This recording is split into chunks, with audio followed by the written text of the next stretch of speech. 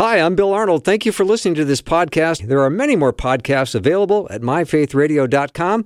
Your support makes this possible. Thank you. You are listening to an encore presentation of Afternoons with Bill Arnold. Faith, hope, and clarity in a special repeat performance.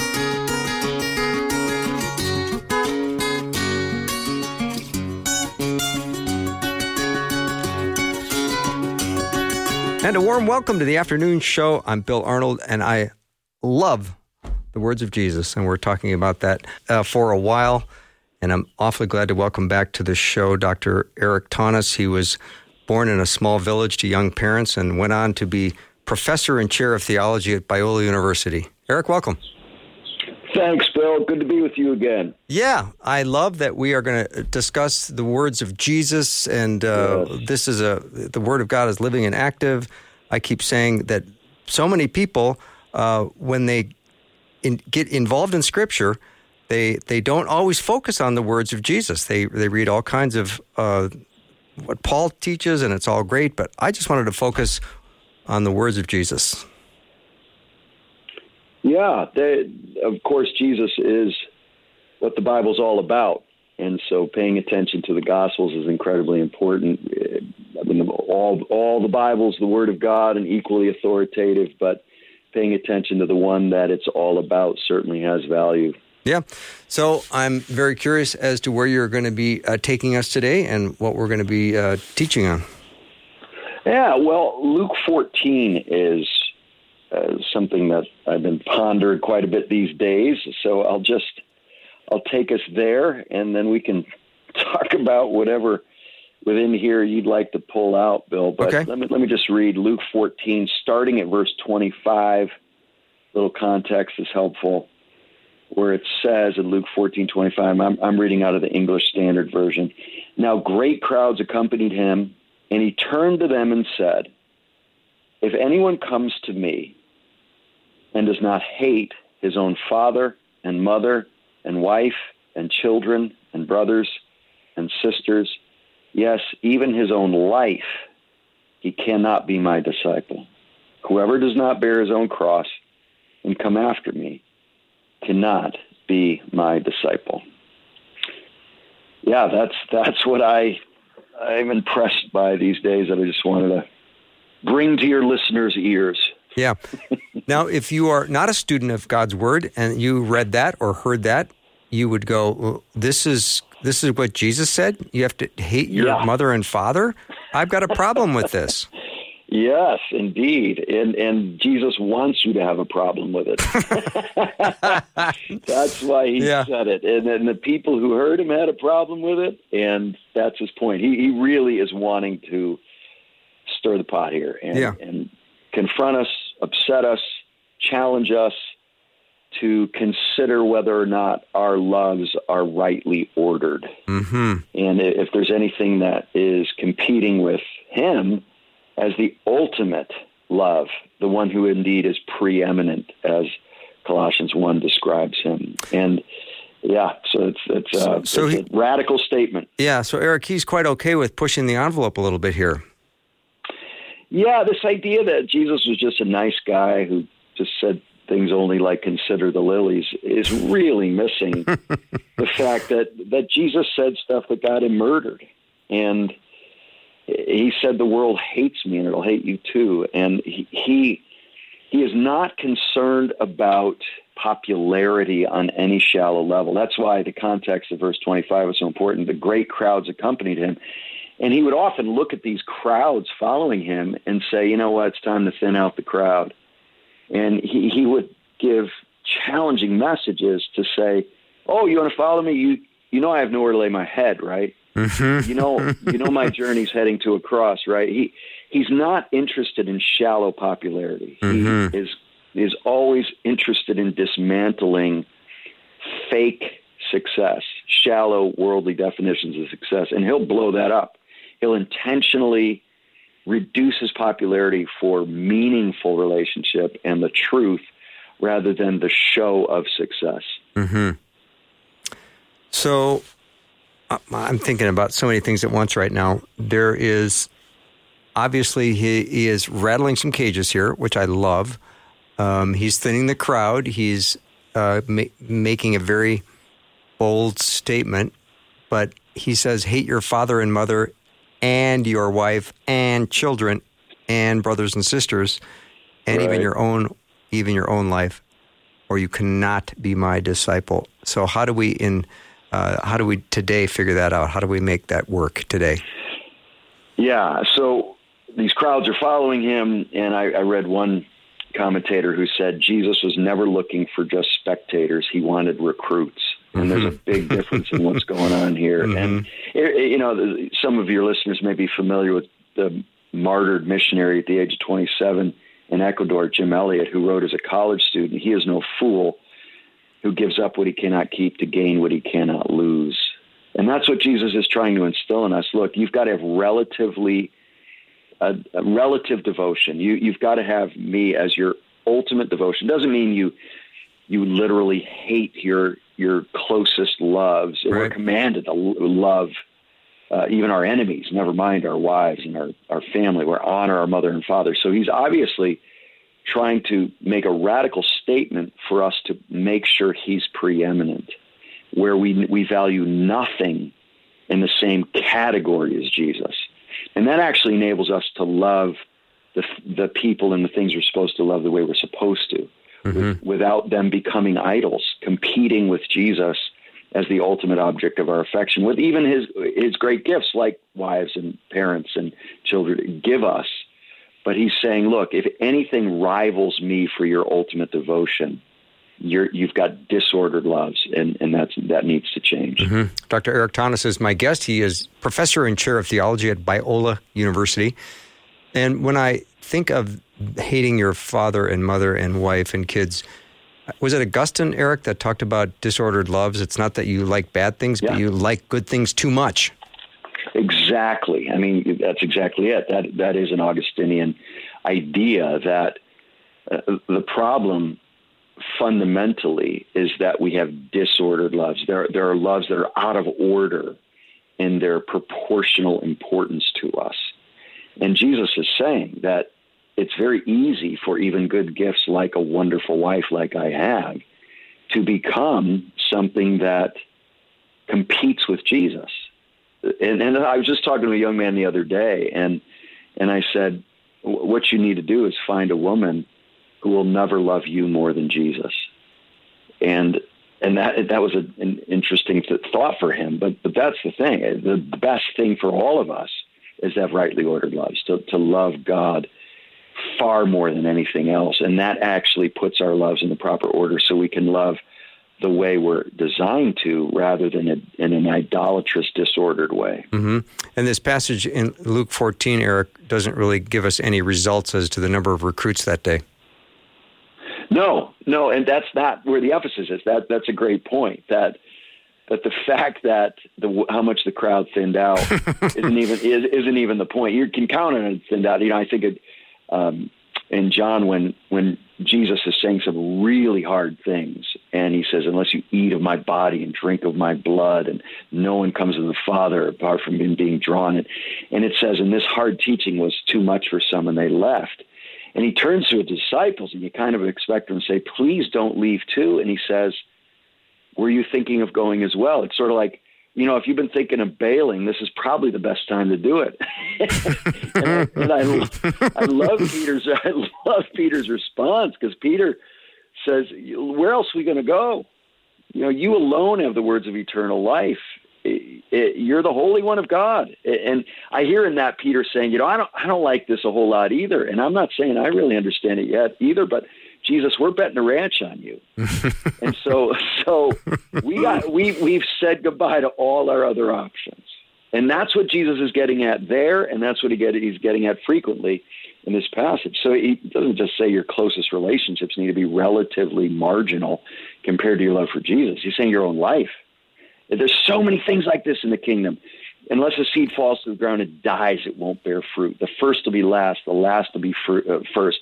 The greatest in the kingdom is the least of all. It's this upside-down kingdom where the way up is down. And getting your priorities right where Jesus is indeed preeminent, just like it says in Colossians, that everything is by him and for him and through him. And that sort of radical reorientation of our loves, where Jesus indeed is preeminent, is what he's after here. Erik, I would love to hear the audio tape of Jesus delivering that verse, that line. I know. I mean, well, I'll tell you, yeah. I mean, I'd just love to hear the tone in which he delivered that. I know. Well, Bill, every time I preach, you can't get inside the pathos, the right. exact emotions or the tone of Jesus. But man, I try. I want to give respect, and not just the words of Jesus, but anyone who's speaking. I want to get inside as much as I can what's going on there and communicate it with a level of emotion or intensity or righteous indignation or compassion. And it's not always exactly easy to figure that out.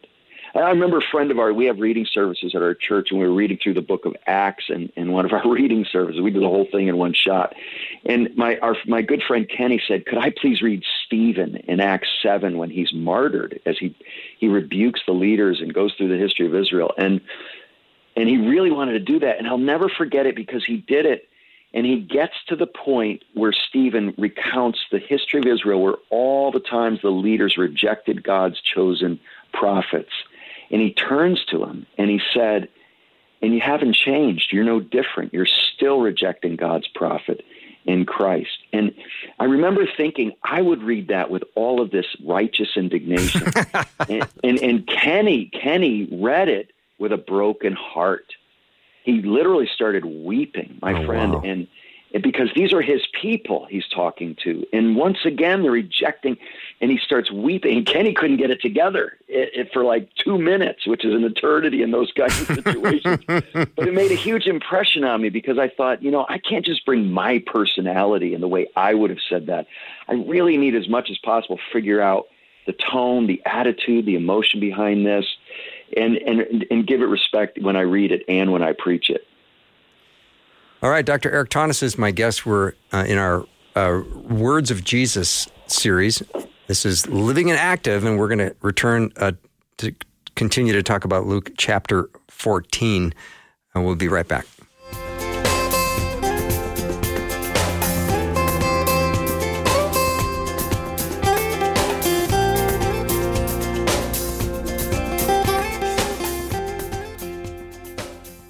We would love for you to share your story about why you love Faith Radio and what has Faith Radio changed the way you think about something or even how you live. We want to hear from you. Your story can encourage others and glorify God. Share what you love about Faith Radio by calling 877-933-2484 and leaving a message today. You are listening to an encore presentation of Afternoons with Bill Arnold, Faith, Hope, and Clarity in a special repeat performance.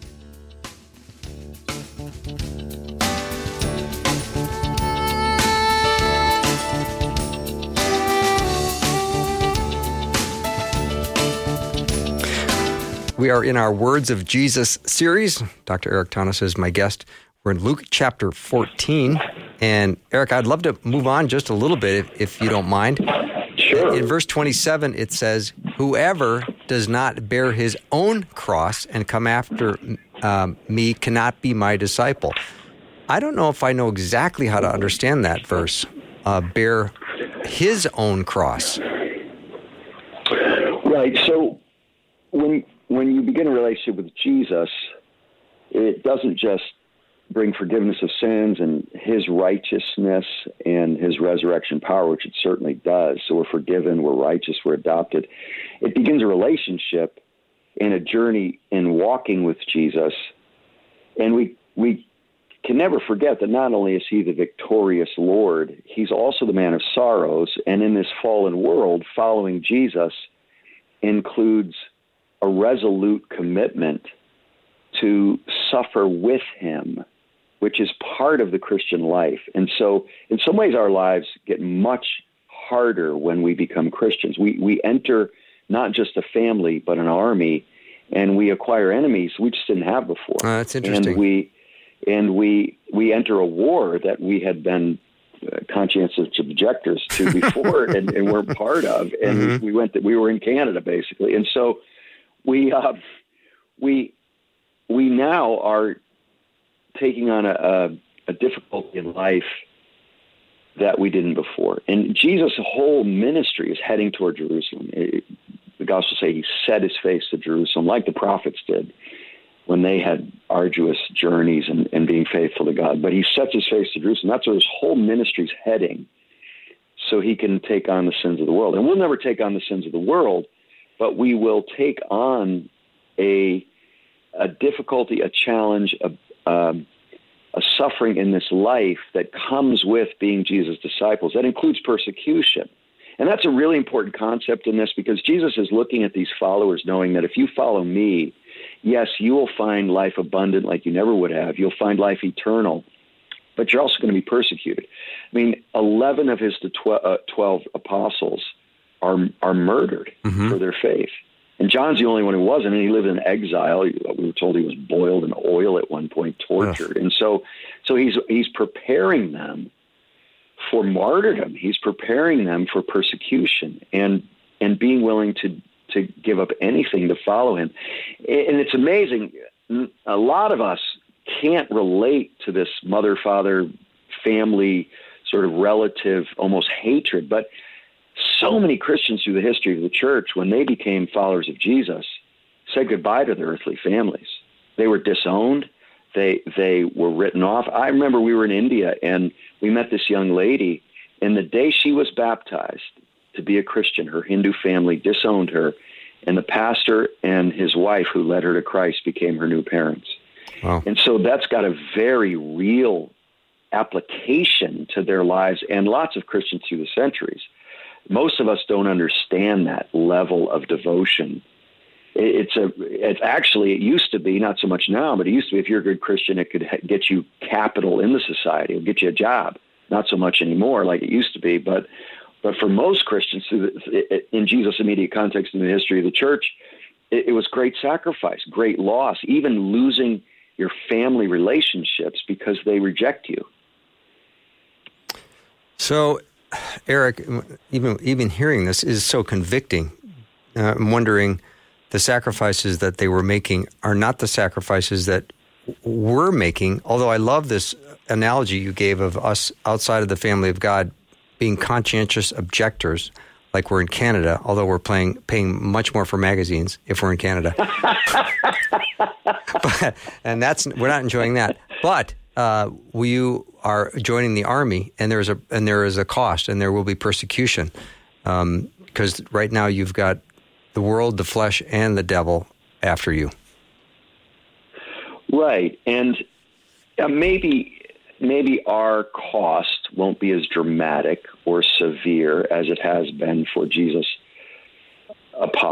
disciples or through Christians through the centuries. I mean, my great uncle Mike, he became a Christian through the Ministry of Salvation Army, and his father said, you may never come home again. Wow. If you're going to be one of these Salvationists, you may never step foot in this house again. Wow. And his father came home and caught him visiting his mother one time, and he tried to kill him. And when he went off to the mission field to serve in Timbuktu, believe it or not, that place actually exists. That sounds made up, but I like it. Yeah, I know. He was going off to the mission field, and his father said to him, I hope those cannibals you're going to work with finish the job I tried to do. And so that is that's my family. So right in my family, wow. I've got a persecutor and a persecuted. And so Christians have always needed to be willing to have those kinds of rightly ordered loves. But, I've never experienced anything that dramatic. My parents love that I'm a follower of Jesus. There's no greater joy for them. And so I don't have that challenge. But whatever it means for me on a daily basis to say no to an earthly pleasure or an idol or something that would capture my heart, it's asking, what are my passions? What I really do I want to be popular? Do I want to be well liked? Do I want to be cool? Does my education give me my meaning or too much life? Image, sexual fulfillment, money, athletic accomplishments, my independence, my rights, my healthy family that I may be able to to be part of leading. These things can so easily become who I am and what gives me my life. And so what we sacrifice in the daily cross bearing will look different for all of us. And it could be even just a overtaking of my heart in something that's good, that I need to relinquish to God. I remember when I was married about 18 months, and I have an amazing wife. I adore her. And I remembered imagining that she had died. And I have a vivid imagination. I was imagining how it would feel and what that would be like as a young married man. And I looked down, Bill, and my right hand was a fist. Ooh. I couldn't believe it. I didn't do it on purpose. And I knew what that fist was. It was a fist in the face of God at the thought of him taking me from her. And I knew I needed to repent, that she was taking a grip on my heart as if she was ever mine in the first place. Yeah. She's God's. And as if I couldn't live without her, right? Because God's the one taking care of me through her. And so that's sort of idolatry that even, and it's sometimes the good gifts that are that we're most susceptible to be idols. I know gambling my security away is stupid and sinful. I know, taking heroin, stupid and sinful. Pornography is stupid and sinful. But my wife, there's a gift from God. Well, even the greatest gifts of God can become competition for God and things I valued more than him. And little moments like that in my life where I realized, whoa, this is getting a bit overboard here. I need to get this in check is really important. Erik, I heard an author say, if you want to know what your idols are, just look at your nightmares. Oh, that's so good. Tozer had a list of how you find out where your heart really is. And some of the things on the list were who are your friends? Who are your heroes? What do you spend money on? What do you laugh at? All these good diagnostic tests of trying to figure out where my treasure really is, because Jesus said, where your treasure is, there your heart will be also. And my good friend Dave Talley and I will sit down and try to get in each other's lives. And the question we find ourselves asking is, Erik, is there anything in your heart that's giving you more life than it should be right now? And it could be admiration from people. And there's nothing wrong with that, but it can start to become more life-giving than it should be rather than God. And just so Calvin said the human heart is an idol factory. It takes the best gifts of God and somehow can turn them into idols. We do it food, we do it sex, we do it sports, recreation, our music, whatever it is, these amazing gifts from God. Nature, right? People who worship nature. These amazing gifts from God can take the place of God in our lives. Yeah, our hearts weren't designed to receive that much glory. They were designed to give glory. Yes, exactly. And that's when we're happiest. Oh, absolutely. When we're not glory cul-de-sacs, but freeways, giving the glory to God. Yeah. All right, Erik, let me take a short break. Dr. Erik Thoennes is my guest, and we're in our Words of Jesus series, Living and Active. We're in Luke chapter 14, if you have your Bibles open. When we come back, we'll continue our discussion. We are in verse 25 is where we started, but when we come back, we will pick up around verse 28. We'll be right back.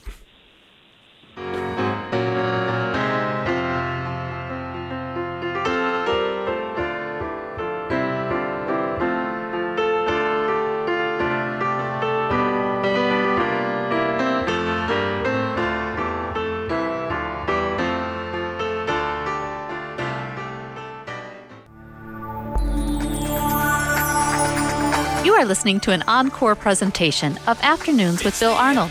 Faith, hope, and clarity in a special repeat performance. Drive time, let's get it started. Jump in your car. What's for dinner?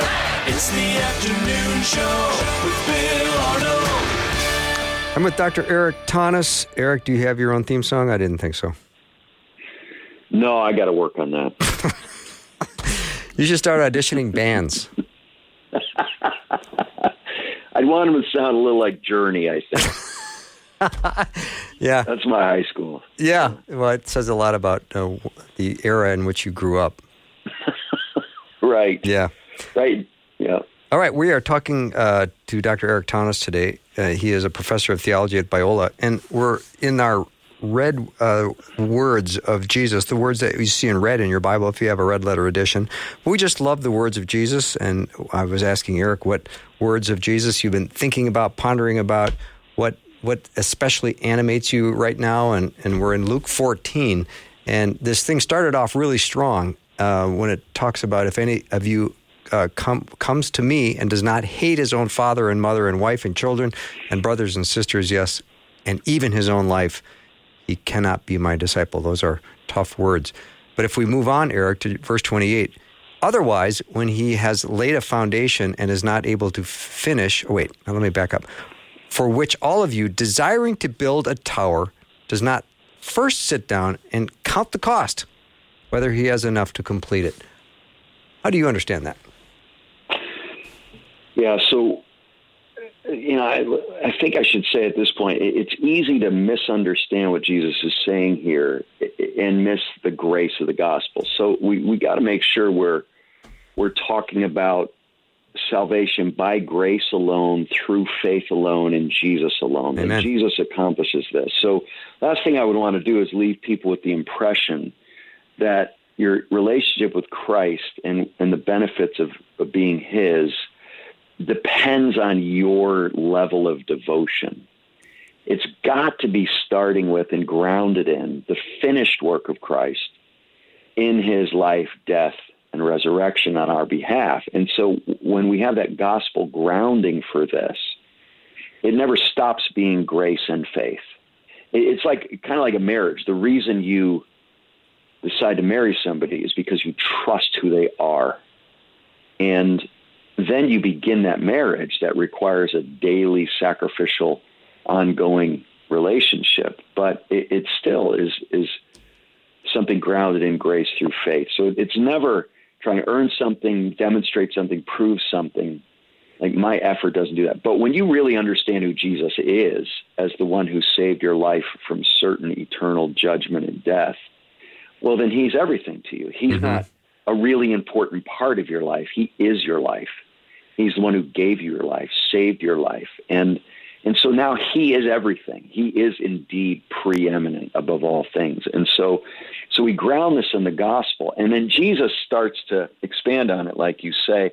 He gives these examples of the kinds of disciples he wants, ones who aren't foolishly planning something without counting the cost, or don't be a builder who doesn't have what he needs to build a tower, and he starts building it anyway. Their whole websites, you can go to famous unfinished buildings,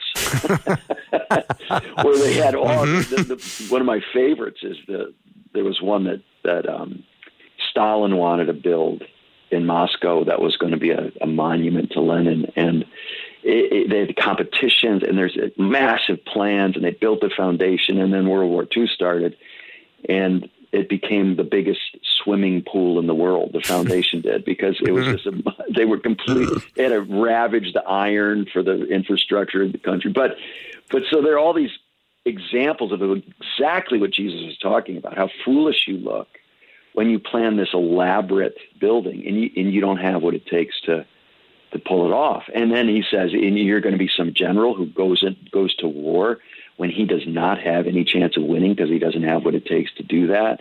So don't be foolish. And what he's saying is if you're not in right relationship with me, if you don't really consider what it means to be my disciple and utterly depend on me for everything, and then devote your life to following me and depending on me faithfully, then you're going to be a fool.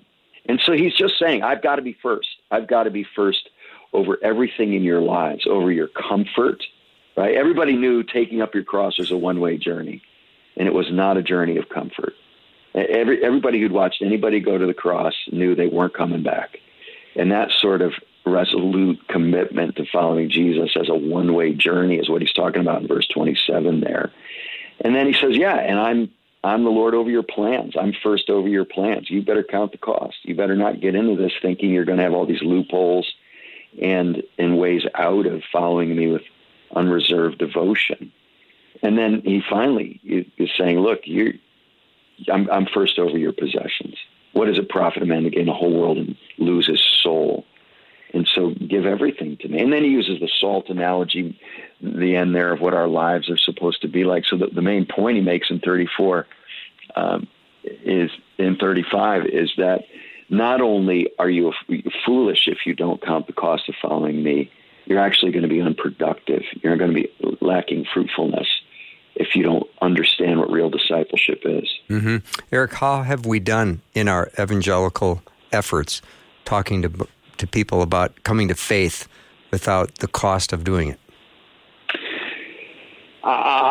Yeah, that's a mixed bag. I think there are wonderful examples of helping people understand what true discipleship is, but I think far too often we have let a marketing mentality slip in, and we preach the gospel with fine print. Mm-hmm. And that's one of the things I love about Jesus is he shoots straight. Yeah. He is not. Yeah, you ever watch those commercials for different medication? And it seems the older I get, the more they're targeting me with medications that they assume I need at this point on my website. But when the guy's done saying how wonderful this medication is, they legally have to give all the side effects. And the dude talks as fast as you possibly can. Mm-hmm. So you can't understand anything. Yeah. And you think, did he just say I'll have blood coming out my eyes? What did he just say? And you can't understand anything because he doesn't want you to hear it. Right. He doesn't want you to actually be able to hear the challenging parts of potentially taking this medication. Well, Jesus doesn't play that way. He's not some snake oil salesman who's trying to con you into following him. I have a friend who's an atheist, but he's a very successful businessman, and he loves Christians. He's just fantastic. And he comes over and he'll say, man, I love you Christians. You're keeping our society together. Keep up the good work, Erik, man. We'd be a mess without you. Then but he doesn't feel personally like he wants to go there. And he'll even come over and he'll say, he works on commission. He's a very successful salesman. He'll come over and say, hey, Erik, I was thinking of an angle you could use with the people at your church and at Biola to get those folks to commit more to the stuff you're all about. Have you ever tried this? And I'm like, you know what? You don't quite understand that. What I call people to is to come and die. That's what Jesus wants them to do. So your approach of sort of presenting it in a way where it's appealing to their shallow marketing consumerism is really not how I can do this, because Jesus never did. He's coming at you, not self-centered, not consumer mentality, no fine print, no pragmatic, do this in your life. No health, wealth, prosperity gospel.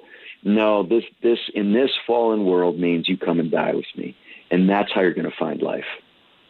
It is such a powerful reminder, Erik, that is in fact the way Jesus was speaking, but he was doing it obviously with love and truth and grace, but he shot right from the hip. Yeah, and I don't think he's shaking his finger at him. I even think he might have had a smile on his face and saying with a whole lot of love, but with honest, straightforward, double-barreled truth. Mm-hmm. So if we look at verse 30, this man began to build and was not able to finish. Interesting illustration you had with that building for Stalin. But there is this idea that we have not counted the cost, and it's not a works salvation in any way. And I think it's always good to remind people of that. So what work are we looking at in this verse? What are we supposed to understand the work to be? In the tower image? Yes. Yeah, so it's a sober look at what it really means to be a Christian. So we can present the gospel as come to Jesus, and we can say, are you lonely?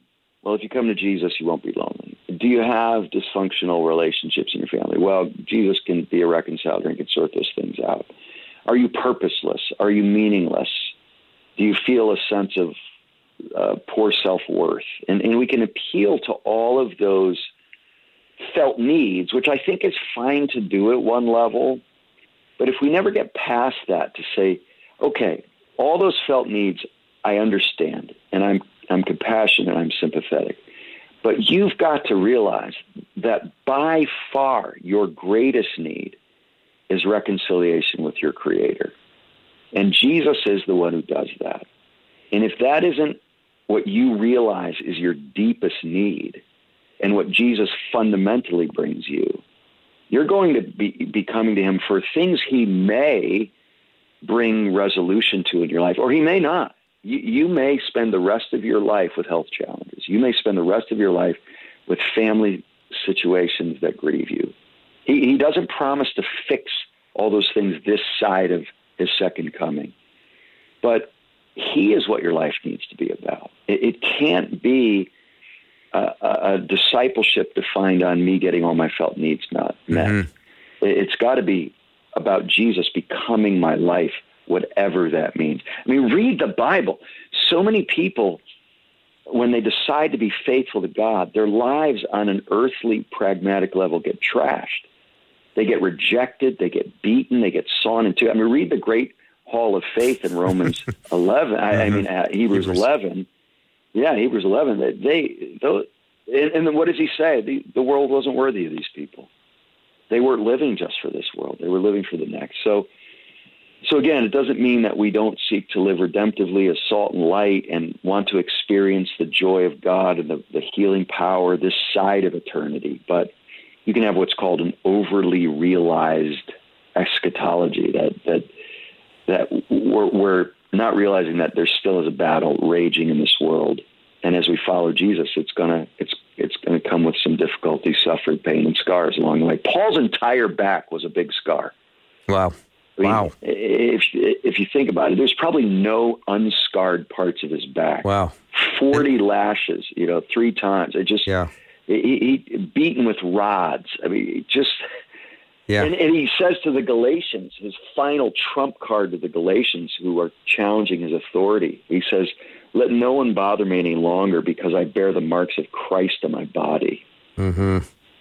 That his body looks like something like Jesus did after his beatings. And Eric, not to mention the back is a hard place to get lotion on. It sure is, especially if you don't have a wife to help you like him. Yeah. Let me take a little break. Dr. Erik Thoennes is my guest. We are in our Red Word series. If you have a red letter edition Bible, it would be the red words spoken by Jesus, and we are in Luke chapter 14, the cost of discipleship. Every time we talk about discipleship and the cost of it, it's a very challenging discussion. So I'm glad you have joined us, and if you've missed any of this, I know you would be blessed to go to the very beginning and hear it from the start. And of course, you can do that at myfaithradio.com, the Afternoon with Bill show page. We'll get you there. Be right back.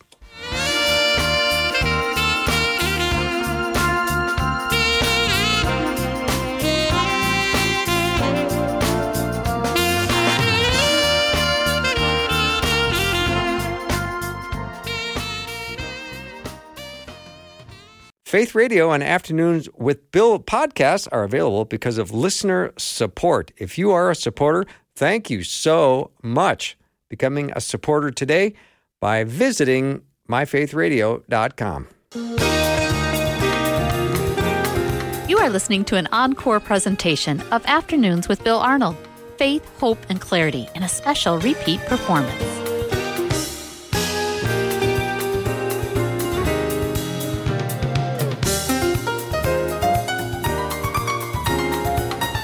I'm back with Dr. Erik Thoennes. He spells his last name Thoennes, and he spells Erik, Erik. So he's the professor and chair of theology at Biola University. Always glad to have him on the show. So when we talk about the cost of discipleship, Erik, and the price of following Jesus, and we move it into our current day environment where there are so many social and cultural issues that are dividing families and creating all kinds of tension, and how difficult is it to continue to follow, and the price that everybody is paying right now with broken families and division, whether it's family or political division, or there's so many dynamics going on in the world right now.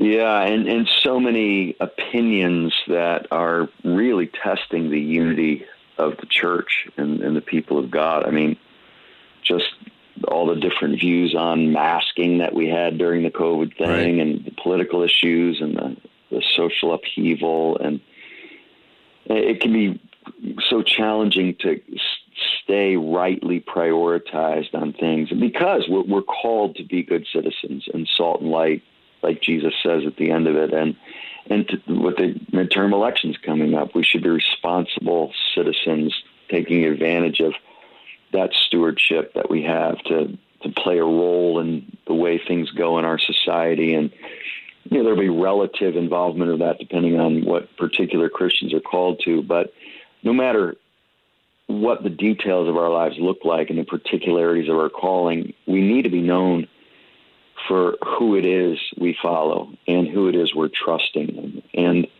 I don't want to be known more for anything more than my dependence on Jesus and my love for him. I want to make sure that as passionate as I may be about my political views or my views of social issues or sports teams or whatever it is, music I like, I want my passion for Christ to so outweigh those things, relatively speaking, that people never mistake what I'm really ultimately all about. As we look at Luke 14, and we get down to verse 33, it says, "So therefore, any one of you who does not renounce all that he has cannot be my disciple." And again, Jesus is hitting awfully hard in this passage in Luke 14. What are your thoughts about verse 33? Right, so he wants to be first. He wants to be first over our plans. He wants to be first over our comfort, our families, everything. And here I think he's saying, I need to be first over your possessions. And there's nothing wrong with having possessions, even having great wealth. The question is, how much of a grip does that have on you?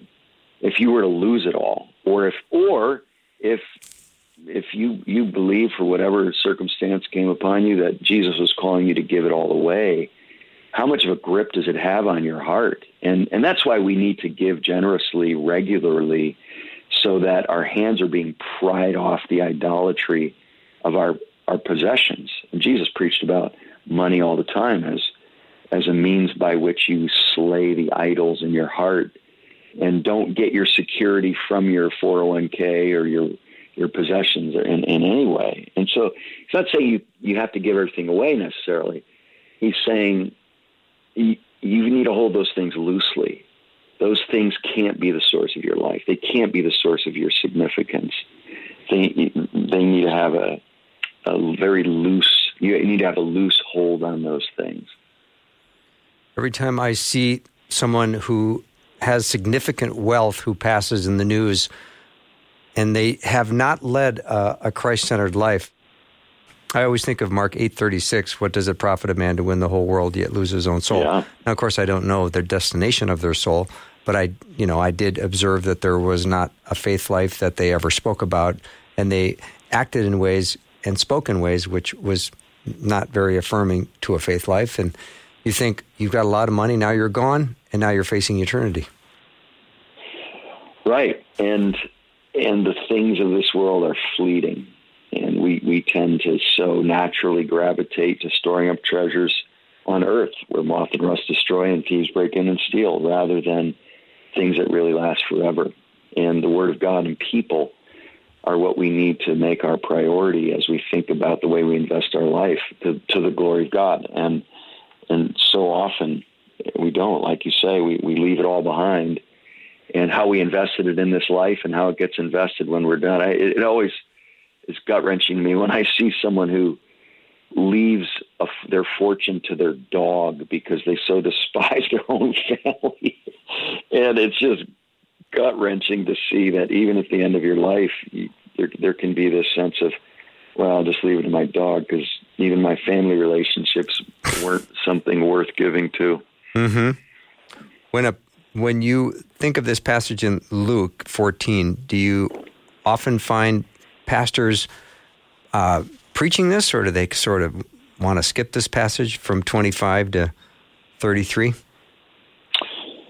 Well, I don't know if I can generalize about where pastors are going. I know there can be such a concern that we soften, kind of domesticate the hard teachings of the Bible in general, that sometimes we do either avoid them or explain them away. Mm-hmm. Say, oh, it's just hyperbole, or that's just an overstatement, and not realize, no, Jesus is really wanting to jolt you out of your complacency and maybe a worldliness that's crept into the way you think about eternal things. And so, yeah, I think we all have to fight an instinct to avoid things that will be offensive to people, that'll be hard to understand. It'll take some work, just like you and I are doing right now, to get beyond the surface. The Bible actually says one of the reasons Jesus tells parables is because he wants followers who are willing to think with him and just get beyond the surface and not just expect things to come in an easily accessible way on my terms. And so Jesus is not going to throw pearls before swine.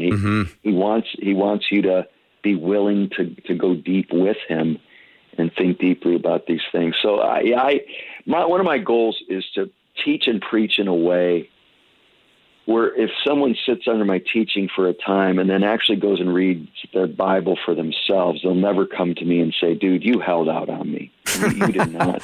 You didn't tell me what was there. Yeah. You didn't respect me enough to tell me what God actually has put in his word. And now I have to go find it on my own. Yeah, a used car salesman is what you seem like when you're like that. Yeah. Eric, I feel like I've been seeing this passage today in a fresh way, just because we've jumped in and studied it like this. It's very sobering. Bill, I think God's pleased with what you and I have just been doing for the last hour, and I think that's actually one of the things Jesus is after. You and I are old enough to remember television before remote controls. Mm-hmm. I was the remote control. Bill, get up and change the channel. Get up and change. You and I had to get up, walk across the room when our dad barked at us or when we just wanted to change it. I had 3 channels back in the Northeast. But we live in this age of the remote control now, and we can bring that mentality into truth. And you and I have been digging in. We've been trying to mine the truth gold out of this passage. And I think that's one of the reasons Jesus teaches this way. He wants us to say, what are you driving at? Right. And so that we, as the Holy Spirit leads us, dig into the Word and hear Jesus for what he's saying. Yeah. And don't just say, nah, you got to make it more easily accessible. Chew my food for me ahead of time. Yeah. And then I'll eat it. No, he wants us to bear down and really dig in and do some mining. Yeah.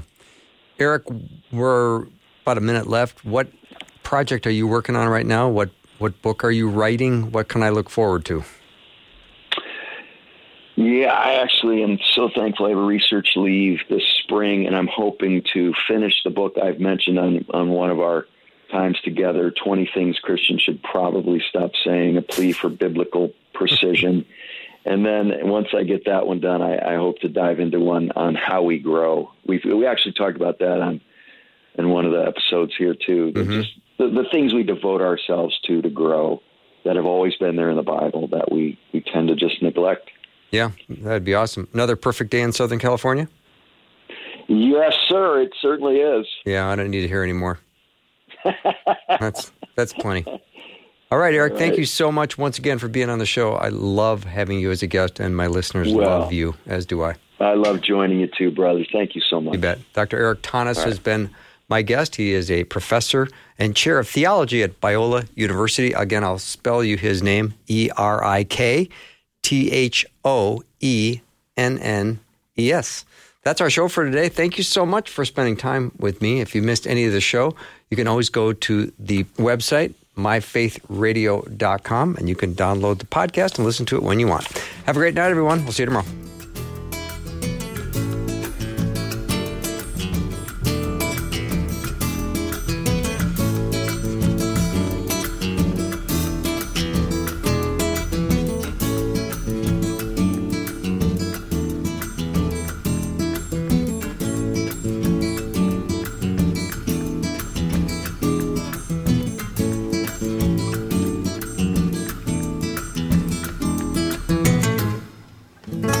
Thanks for listening. Programming like this is made available through your support. Information available at myfaithradio.com.